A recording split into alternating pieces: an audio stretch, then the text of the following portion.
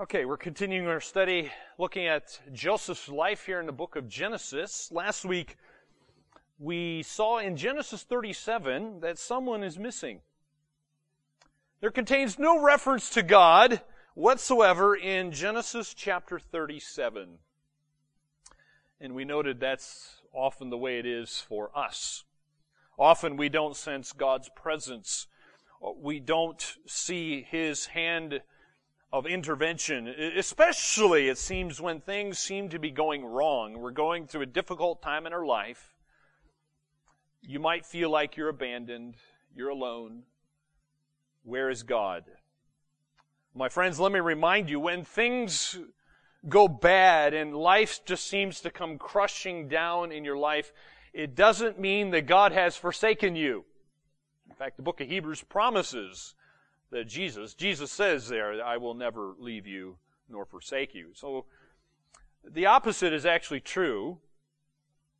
He hasn't forsaken you. You're actually the object of His attentive presence. And in Genesis 39, it reminds us of the providential presence of God throughout distressing developments taking place in Joseph's life. So, hopefully you remember what happened in chapter 37. We move on to chapter 39. Look at verse 1. So remember, Joseph's brothers sold him into slavery. He goes down to Egypt. And so now here's Joseph. He's in Egypt. Chapter 39, verse 1. It says, Now Joseph had been brought down to Egypt, and Potiphar, an officer of Pharaoh, the captain of the guard, an Egyptian, had bought him from the Ishmaelites who had brought him down there. The Lord was with Joseph, and he became a successful man, and he was in the house of his Egyptian master. His master saw that the Lord was with him, and that the Lord caused all that he did to succeed in his hands. Now these verses communicate the blessing that you can experience from God when you maintain a right attitude toward God Himself and toward the circumstances that He brings into our lives. See, just when things seem to be going smoothly here, the Holy Spirit introduces us to yet another providential relocation. Just like the last providential relocation, it's accomplished through the evil actions of wicked people. Joseph's brothers were sinning against him by selling him into slavery. But nevertheless, it was a necessary relocation if God is going to fulfill His words that we heard about in Joseph's dreams. So let's just see what happens here, starting in verse 7. We're going to see this providential relocation. Look at verse 7. It says that after a time, his master's wife, that's Potiphar's wife, cast her eyes on Joseph and said, Lie with me. But he refused and said to his master's wife, Behold, because of me, my master has no concern about anything in the house, and he has put everything that he has in my charge. He is no greater in this house than I am, nor has he kept back anything from me except you, because you are his wife. How then can I do this great wickedness and sin against God? And as she spoke to Joseph day after day, he would not listen to her, to lie beside her, or to be with her. But one day, when he went into the house to do his work, and none of the men of the house were there in the house, she caught him by his garment, saying, Lie with me. But he left his garment in her hand and fled and got out of the house. And as soon as she saw that he had left his garment in her hand and had fled out of the house, she called to the men of her household and said to them, See, he has brought among us a Hebrew to laugh at us. He came in to me to lie with me, and I cried out with a loud voice. And as soon as he heard that I lifted up my voice and cried out, he left his garment beside me and fled and got out of the house. Then she laid up his garment by her until his master came home. And she told him the same story, saying, The Hebrew servant whom you have brought among us, came in to me to laugh at me. But as soon as I lifted up my voice and cried, he left his garment beside me and fled out of the house. As soon as his master heard the words that his wife spoke to him, this is the way your servant treated me, his anger was kindled. And Joseph's master took him and put him into the prison, the place where the king's prisoners were confined, and he was there in prison. We'll stop there for the moment. As we've been doing in Joseph's life, there's a number of timeless principles that we can learn from the book of Genesis. And so let's look at some of these timeless principles, particularly dealing with God's guidance and His governing hand over all of His creation. Number one, we see here God may allow us to be falsely accused and unjustly criticized. Joseph's reaction here to being wrongfully imprisoned on false, trumped-up charges just puts me in awe of Joseph. How many of you would respond in a godly way if somebody like Mrs. Potiphar did this to you and you're put in prison for doing what was right? You look at Joseph here, there's no complaining, there's at least not in the scripture anyway. Maybe in his heart there's stuff going on, I don't know. But it appears. No complaining, no grumbling, no whinging, whining going on. There's no anger. There's no bitterness, apparently, that is poisoning his spirit. We don't see that. And so in the face of his suffering, he's clearly trusting God. In fact, look what it says in verse 21. Verse 21 says, "But the Lord was with Joseph, and showed him steadfast love, and gave him favor in the sight of the keeper of the prison. And the keeper of the prison put Joseph in charge of all the prisoners who were in the prison.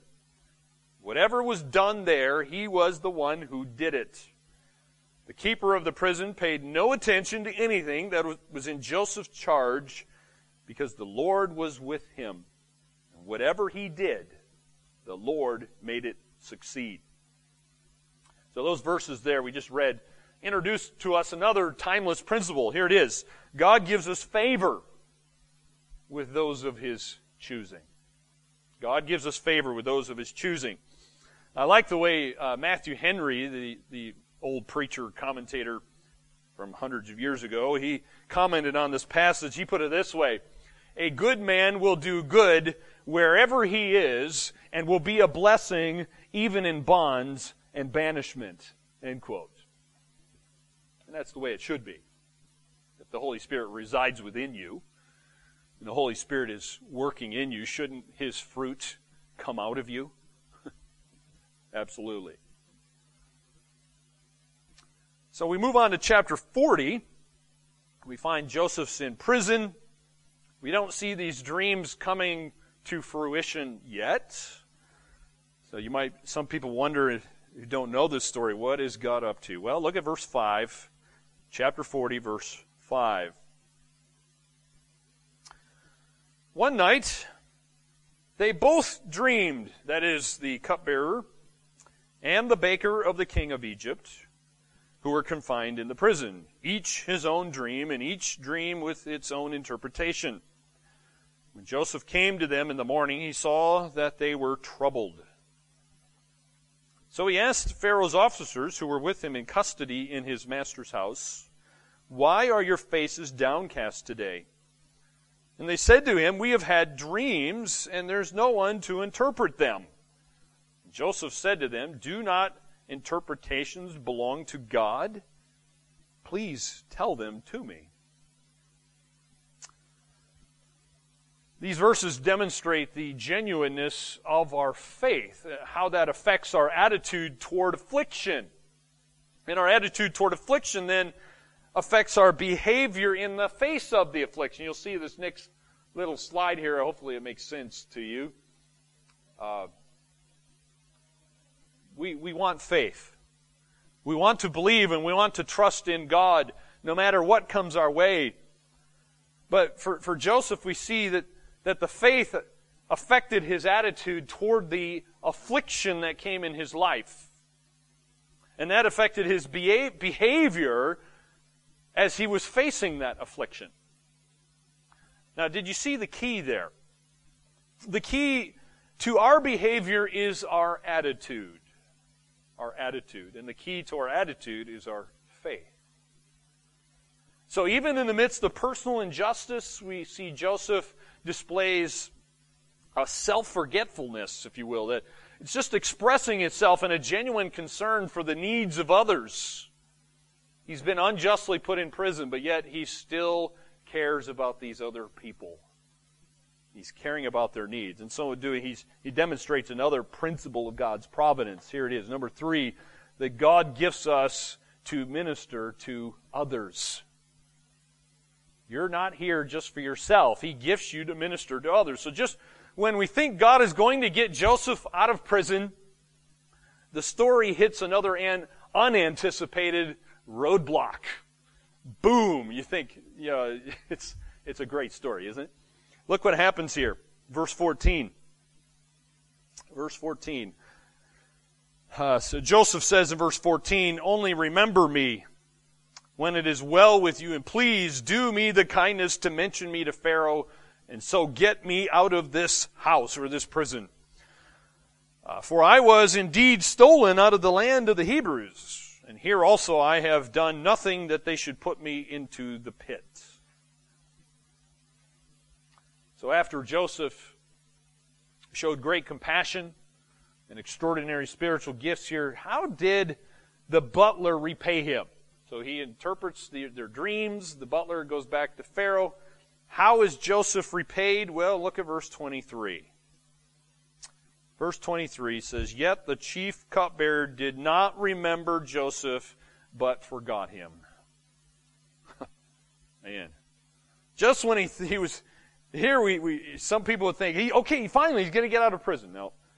Apparently the butler, by the way, forgot Joseph for 2 years. Because if you look at chapter 41, verse 1, notice it says, "After 2 whole years, Pharaoh dreamed that he was standing by the Nile." So, and then here's the opportunity. This leads us to the next principle, number 4, that God may allow our suffering to be prolonged, our gifts and abilities to go unnoticed, and our deeds to be forgotten, sometimes for a very long time.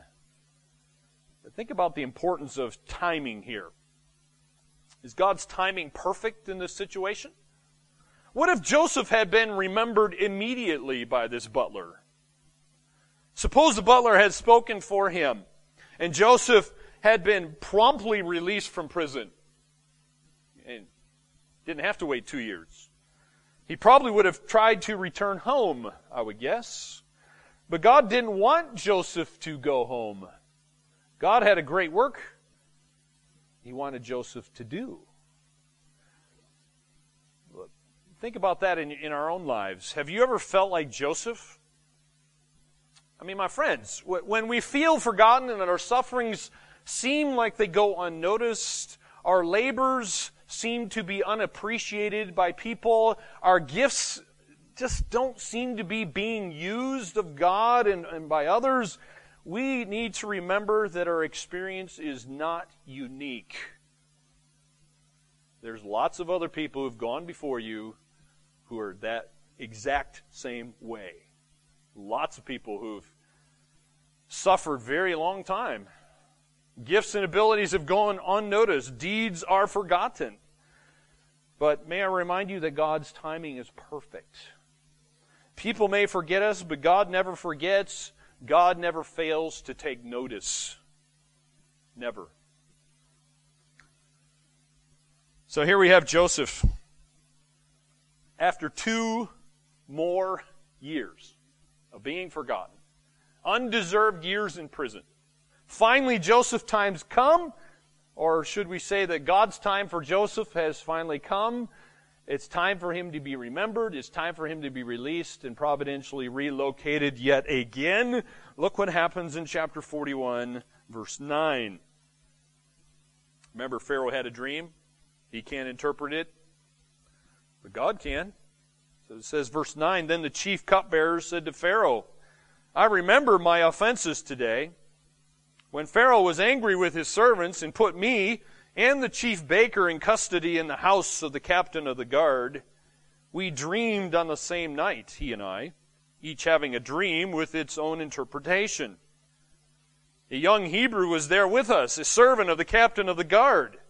When we told him, he interpreted our dreams to us, giving an interpretation to each man according to his dream. And as he interpreted to us, so it came about. I was restored to my office, and the baker was hanged. Then Pharaoh sent and called Joseph, and they quickly brought him out of the pit. When he had shaved himself and changed his clothes, he came in before Pharaoh. Well, this sets the stage for principle number 5. God causes us to be remembered and recognized in His timing, and He lifts us to minister to others. Well, get back to Joseph here. Sometimes it's important for us to kind of back up and get a kind of a big picture, a wide-angle view sometimes of what God is doing. When the story began, remember Joseph was about 17 years old. He had a dream, a couple dreams. Joseph, as a 17-year-old boy with a dream waiting to just happen, there was this divine dream promise indicated that God had big plans ahead for Joseph. He firmly believed them. In fact, he told his brothers and his father. However, how was God going to get Joseph into this position that he talked about? How's He going to get him there? Now, you might assume that God's means would involve kind of like climbing up the stairs, a number of gradual steps going up. And if you think that way, you would be wrong, because God's means are not always up. In fact, for Joseph, it was actually a number of gradual steps down.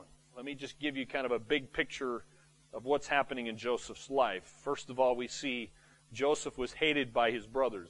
Here's all the steps on the screen here for you. Number 2, nearly murdered. Obviously, he would have never become prime minister of Egypt if that had happened, but he was cast into a pit. Then he was sold into slavery, going down to a foreign land called Egypt. He was falsely accused by his master's wife and in prison, forgotten for 2 years in the prison, and finally exalted to the throne of Egypt. That's not how we would usually have worked that one out, would we? Now, we would have had different steps, but God had a number of gradual steps down to get him to where He wanted him to be. We tend to see each downward step as a delay. Sometimes we see it as a detour, or we're being rerouted, and we don't like that sometimes. But under the providence of God, each apparent downward step is actually the most direct and necessary step toward the place of God's purpose and appointment in our lives, just as it was for Joseph. And there was no other route that was going to lead a 17-year-old Hebrew to the throne of Egypt. Just wasn't going to happen any other way. No other path would adequately prepare him. And even if there was another path, you wouldn't want a 17-year-old ruling anyway, would you? Well, let me ask you, do you get frustrated by delays in your life? Does God's timing in your life frustrate you at times? If you're honest like me, I get very frustrated with God's timing in my life. But the important thing is to remember, our delays are God's opportunity to affect our spiritual maturity. God has a work He's doing in our life to prepare us for His purposes. It's the very trying of your faith through these delays that will sometimes produce His work in you. Sometimes God wants to produce patience in us. In fact, that's what God says in James chapter 1, verse 3. For you know that the testing of your faith produces steadfastness. And let steadfastness have its full effect, that you may be perfect and complete, lacking in nothing. Let me just make a few comments on James 1 verses 3 and 4 here. Notice there's a command. Let steadfastness. That is a command. It's not an option. You don't get to pick and choose whether you're going to do that. Now you might say, well, why should we allow this to happen? God says we should allow this to happen so that we can be perfect and complete. Now the perfect and complete in James 1 here literally means that you may have your whole allotment, that you would have every grace, every God-given skill that God intends for you to have for what He intends for you to accomplish. He has a purpose for you to accomplish. So our delays are God's opportunity to complete our preparation for what He wants us to do. Let's think about Joseph here. God delayed Joseph. He didn't become the second in charge of Egypt as a 17-year-old. And so Joseph was not ready to have this enormous responsibility as a 17-year-old. It would have crushed him. God had to prepare him. How did God do that? Sometimes God takes us through classes. And in this case, Joseph went through third-year prison classes in order to be the prime minister of Egypt. I mean, what do we do during these times of seeming delay in our lives? Well, the biblical answer is wait. God says wait. Wait? That's the answer to seeming delays? Yeah. Wait on the Lord, the Bible says. Now please understand, some people have misunderstanding on what it means to wait on the Lord. Waiting is not doing nothing. Okay? It's not just sitting there doing nothing. In fact, I like the way Johnny Erickson Tata, who by the way is a quadriplegic, she's learned a few things over these many decades now of being a quadriplegic. I like the way she put it in her book, When God Weeps. She said this, I quote Johnny Erickson Tata, "Waiting on the Lord is a definite spiritual exercise that focuses your attention, submits your spirit, and teaches your soul to delight in the very presence of God Himself. Choosing to wait on God takes you beyond the immediate problems, the painful circumstances, and gently eases you into the presence of the Lord." End quote. There's someone who's learned. She's had to learn. And she'll admit, struggled. There's been a lot of struggles. But that's the idea of waiting on the Lord. That's the biblical answer for struggling through God's delays. So how do we learn contentment? That's where it comes down to, right? It's an issue of contentment. So how do you learn that? Well, the Apostle Paul learned contentment. He had something to say about that. And so like the Apostle Paul, we learn contentment by not just getting what we want. That's not going to help you. But by adjusting our longings to match our God-ordained situation. Here's what Paul says in Philippians 4:12. Now I remind you, he's also someone who's writing from prison in Philippians. And he says, "I know how to be brought low, and I know how to abound. In any and every circumstance, I have learned the secret of facing plenty and hunger, abundance and need."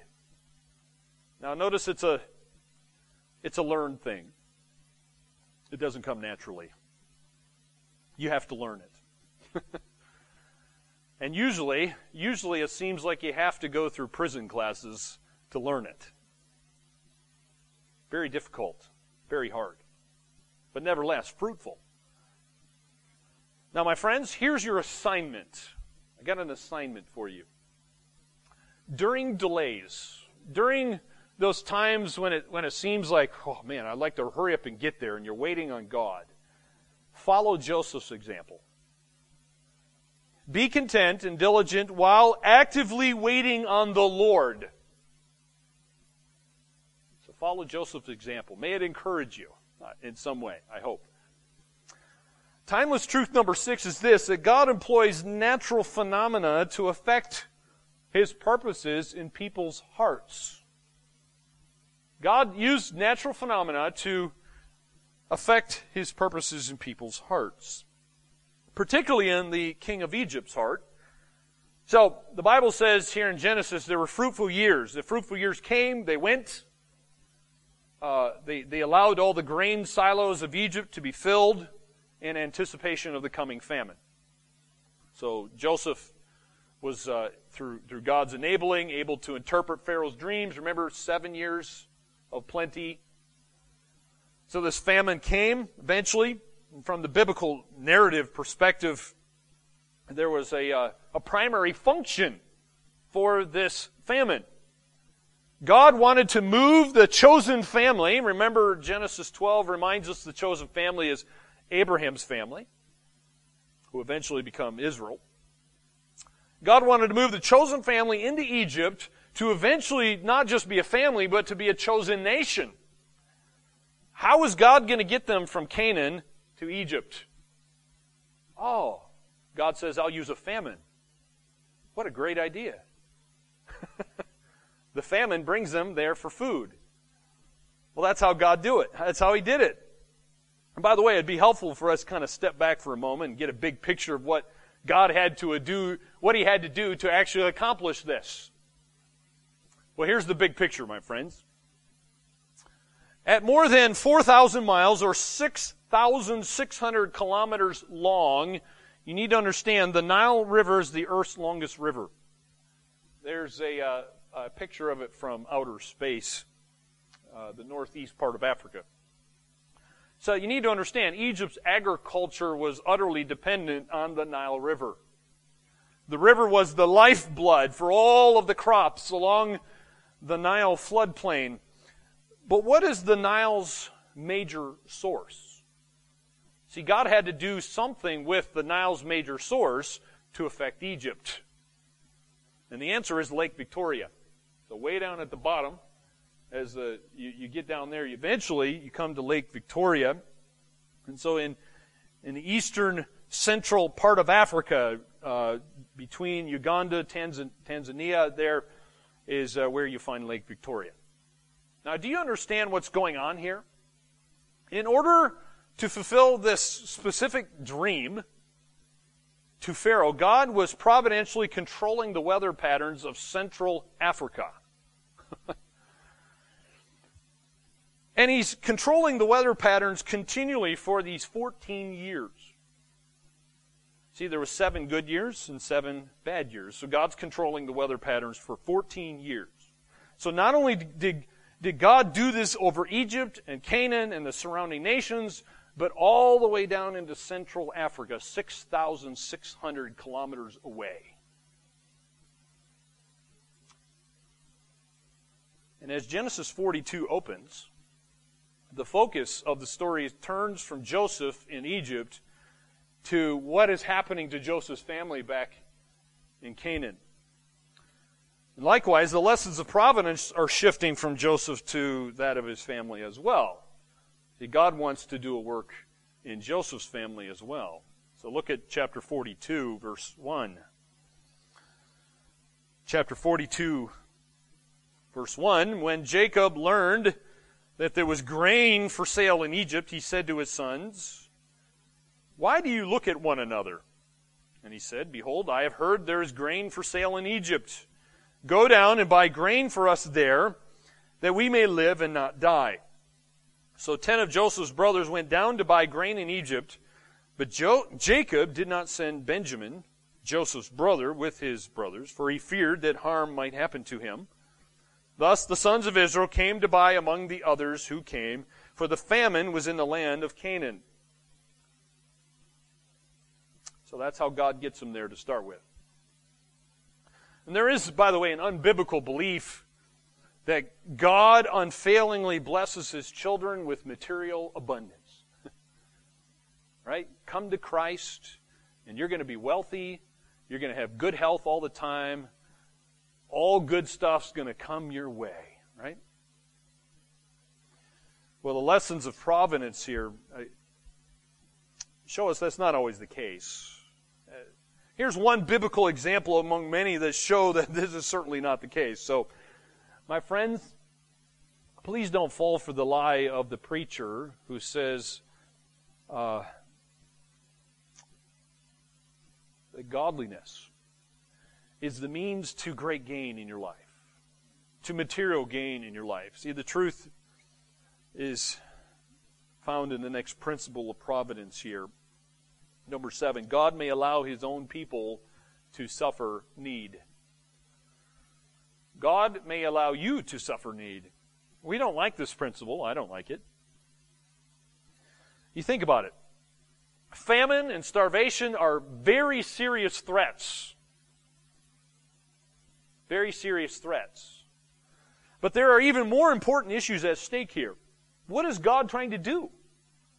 God often uses material crisis in our life to get our attention so that He can then redirect our attention to something more important. Usually it's the spiritual needs.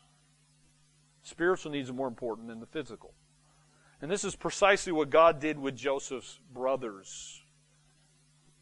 For 20 years, the brothers had tried to quiet their noisy souls, but God is awakening their conscience. And every time some distressing event arose, the brothers instantly attributed it to God's judgment. See, they recognized their sin, their unresolved sin that they had committed against their brother Joseph. Notice what they say here in verse 18. Chapter 42, verse 18. God is working on them. Look what verse 18 says. On the third day, Joseph said to them.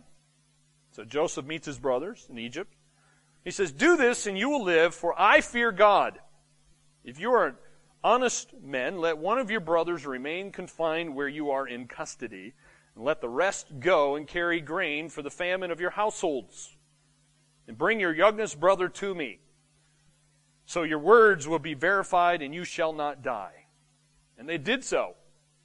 And then they said to one another, in truth, we are guilty concerning our brother, in that we saw the distress of his soul when he begged us, and we did not listen. That is why this distress has come upon us. And Reuben answered them, did I not tell you not to sin against the boy? But you did not listen. So now there comes a reckoning for his blood. They did not know that Joseph understood them, for there was an interpreter between them. Then he turned away from them and wept. And he returned to them and spoke to them. And he took Simeon from them and bound him before their eyes. And Joseph gave orders to fill their bags with grain and to replace every man's money in his sack and to give them provisions for the journey. This was done for them. Then they loaded their donkeys with their grain and departed. And as one of them opened his sack to give his donkey fodder at the lodging place, he saw his money in the mouth of his sack. He said to his brothers, my money has been put back. Here it is in the mouth of my sack. At this, their hearts failed them, and they turned trembling to one another, saying, what is this that God has done to us? So did you notice several times they feel like God's judging them for their unresolved sin. And that brings to us another timeless principle to learn, that God causes us to face the consequences of our sin. What did God do here? Well, God led these brothers to do three things. Notice, number one, to identify the deed that actually triggered their predicament. They recognized it was their deed that caused what they thought maybe Joseph had died or blood was on their hands. And number two, acknowledge that God was dealing with them, and then confess their sin. Confess the sin of their deed. They recognized They did this. They were guilty. So God caused them to face the consequences of their sin. And sometimes God can bring difficulty into our life, cause us to face our own guilt. I hope you see that as a healthy thing, as a good thing. Because there are many times we need to face our guilt. Principle number 9 is this: that God can effect a total transformation of character, even though it can be many, many years down the road. So the mark of genuine repentance is not merely just an admission of guilt, but repentance is, well, literally, of course, a change of mind in regard to our sin. It's a willingness to submit to even the consequences of our sin, to submit to the consequences that God deems appropriate for our sin. See, Joseph's brothers were showing this kind of willingness here. It's showing a true repentance on their part. Now, perhaps most amazing is Judah's willingness to take Benjamin's place as a slave in Egypt here. Look what happens in chapter 44, verse 33. This is showing a genuine repentance. Chapter 44, verse 33. The Bible says, "Now therefore, please let your servant remain instead of the boy as a servant to my Lord, and let the boy go back with his brothers." So he's pleading, please don't take my brother Benjamin. And so this is showing a dramatic, supernatural transformation that has taken place in the hearts of Joseph's brothers. As I kind of wrap this up, I want to quickly come to some key passages here in the book of Genesis. These are some clear statements about God's providence. Look at chapter 45, verse 4.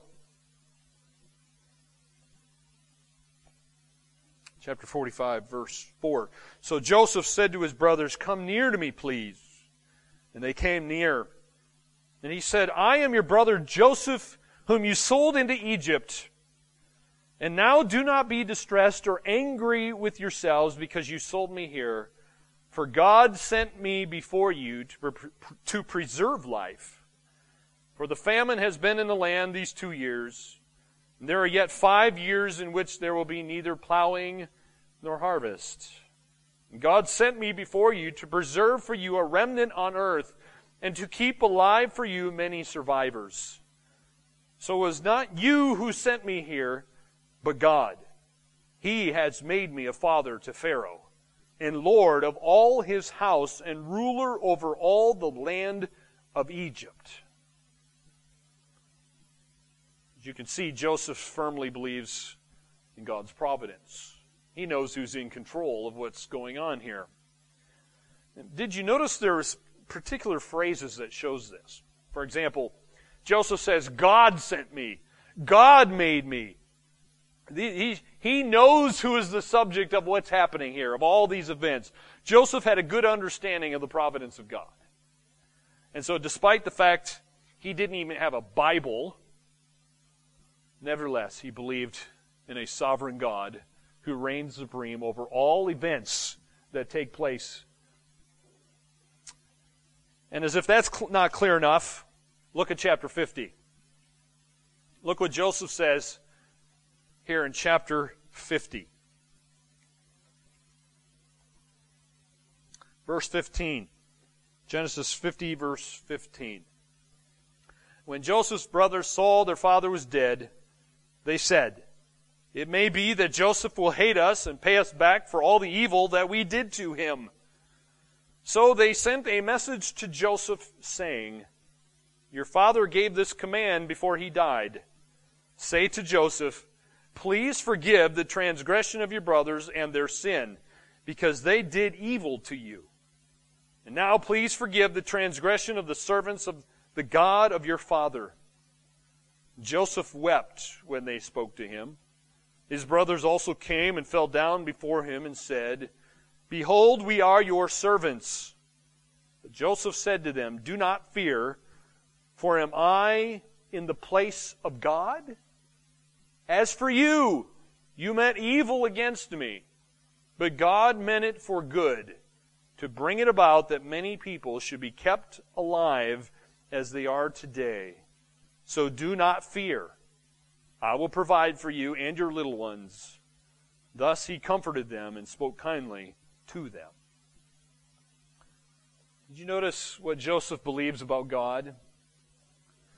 Even the wicked acts committed by wicked sinners are still accomplishing God's purposes.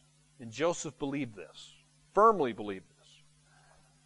He had the ability and the power to take his brothers' lives, to bring justice in his eyes upon them, to get revenge. He could have. He had the power and ability to do so. But he believed that even wicked acts committed against him were still in God's purposes, accomplishing God's good work. That's what he believed. And that is a wonderful, timeless principle that we can learn and should learn. God is working in our life and other people's lives. Sometimes it may not go the way you had planned, but He's still at work accomplishing His good purposes. Now it's interesting how the psalmist kind of catches this truth. There is a psalm that mentions Joseph. Did you know that? Let me just show you the psalm here. It's on the screen. Psalm 105, verse 16 says this. Notice God's sovereignty here. As it says, when He, that's referring to God, summoned a famine on the land and broke all supply of bread, He had sent a man ahead of them, Joseph. Now, who did the sending? What does Psalm says? God is the one sending Joseph. God sends Joseph ahead. The psalm goes on to say, who was sold as a slave. His feet were hurt with fetters. His neck was put in a collar of iron until what he had said came to pass. The word of the Lord tested him. So, my friends, did Joseph's dreams come true? Absolutely. The word of the Lord was tested, it was tried, and it was true. Was Joseph's treatment right? Was it, you'd say, man, was that fair? I mean, what would be your natural reaction to this kind of hatred, to this kind of betrayal, to this affliction? How would you feel if your brothers did this to you? How would you feel if you believed God did this to you? So, my friend, if you ever feel unfairly treated, if you ever feel unjustly criticized by people, if you ever feel wrongly accused by people, you feel like you have been forgotten by people, then may I suggest, look to Pharaoh. Not Pharaoh. Look past Pharaoh. Look to Joseph. Look to the God who is working in Joseph. Measure your response to Joseph, and if that doesn't help, then you need to go beyond Joseph, and you need to look to Jesus. Was Jesus unjustly treated? Was Jesus unjustly criticized? Was Jesus forgotten? Was Jesus wrongly accused? Absolutely. And so the author of Hebrews in chapter 12 says, you need to lay aside your weight and that sin which clings to you, and you need to run. Run the race that God has given to you, but as you run, do it with endurance. And as you're running with endurance, the only way you can do that properly is by looking to Jesus, the author and finisher of your faith. May I remind you, the author of Hebrews says here, how did Jesus run His race? Well, the Bible says here, who for the joy that was set before Him endured the cross, despising the shame, and is seated at the right hand of the throne of God. Consider Him. That's what Hebrews says. I've underlined it for you. Consider Jesus. If Joseph doesn't do it for you, then look to Jesus. Consider Jesus, who endured from sinners such hostility against himself, so that you may not grow weary or faint-hearted. When you're tempted to be faint-hearted, to grow weary, to give up, and say, what's the point? I don't like what these people are doing to me, what they're saying about me. It's unfair, it's unjust, it's wrong. It might be. It may be. It may be. But an attitude I have learned during those moments when I'm getting the unjust treatment, the unfair criticism, wrong accusations, one thing that has helped me besides Joseph and Jesus is to have the right perspective on myself. The perspective is when someone slanders me and says some really nasty things about me, it's helpful for me to remember I'm the worst sinner I know, and they could actually say worse things. They could actually say a lot worse things than they actually did say. They could say true things that were worse than what they just said. So, who's really in charge? Oh, my friends, if you believe God's in charge, it's going to change your whole perspective. Look to Joseph. Look to others like the Apostle Paul. Look to the martyrs. Look to Jesus to find rest for your weary soul. Let's pray. Heavenly Father, we're thankful for the great example here of Joseph. We're thankful for your providential hand working throughout his life, guiding and governing and directing to where you wanted him to be to accomplish your purposes. And so may we be encouraged by how you did this. May we be encouraged by the truth that you are in charge and you do reign supreme over all of your creation and even the weather, as we've seen here, still accomplishing your purposes. So may these truths really transform us, change us from the inside out. May we draw near to Christ, look to Christ, consider Him, and the others that we've seen here in the Scriptures for the strength that we need to go on, since life is not perfect, it's not always easy. May we recognize that you are in control. May you enable us to accomplish your purposes, to bring you honor and glory through the sufferings and the trials and the afflictions you take us through. In Jesus' name we pray. Amen.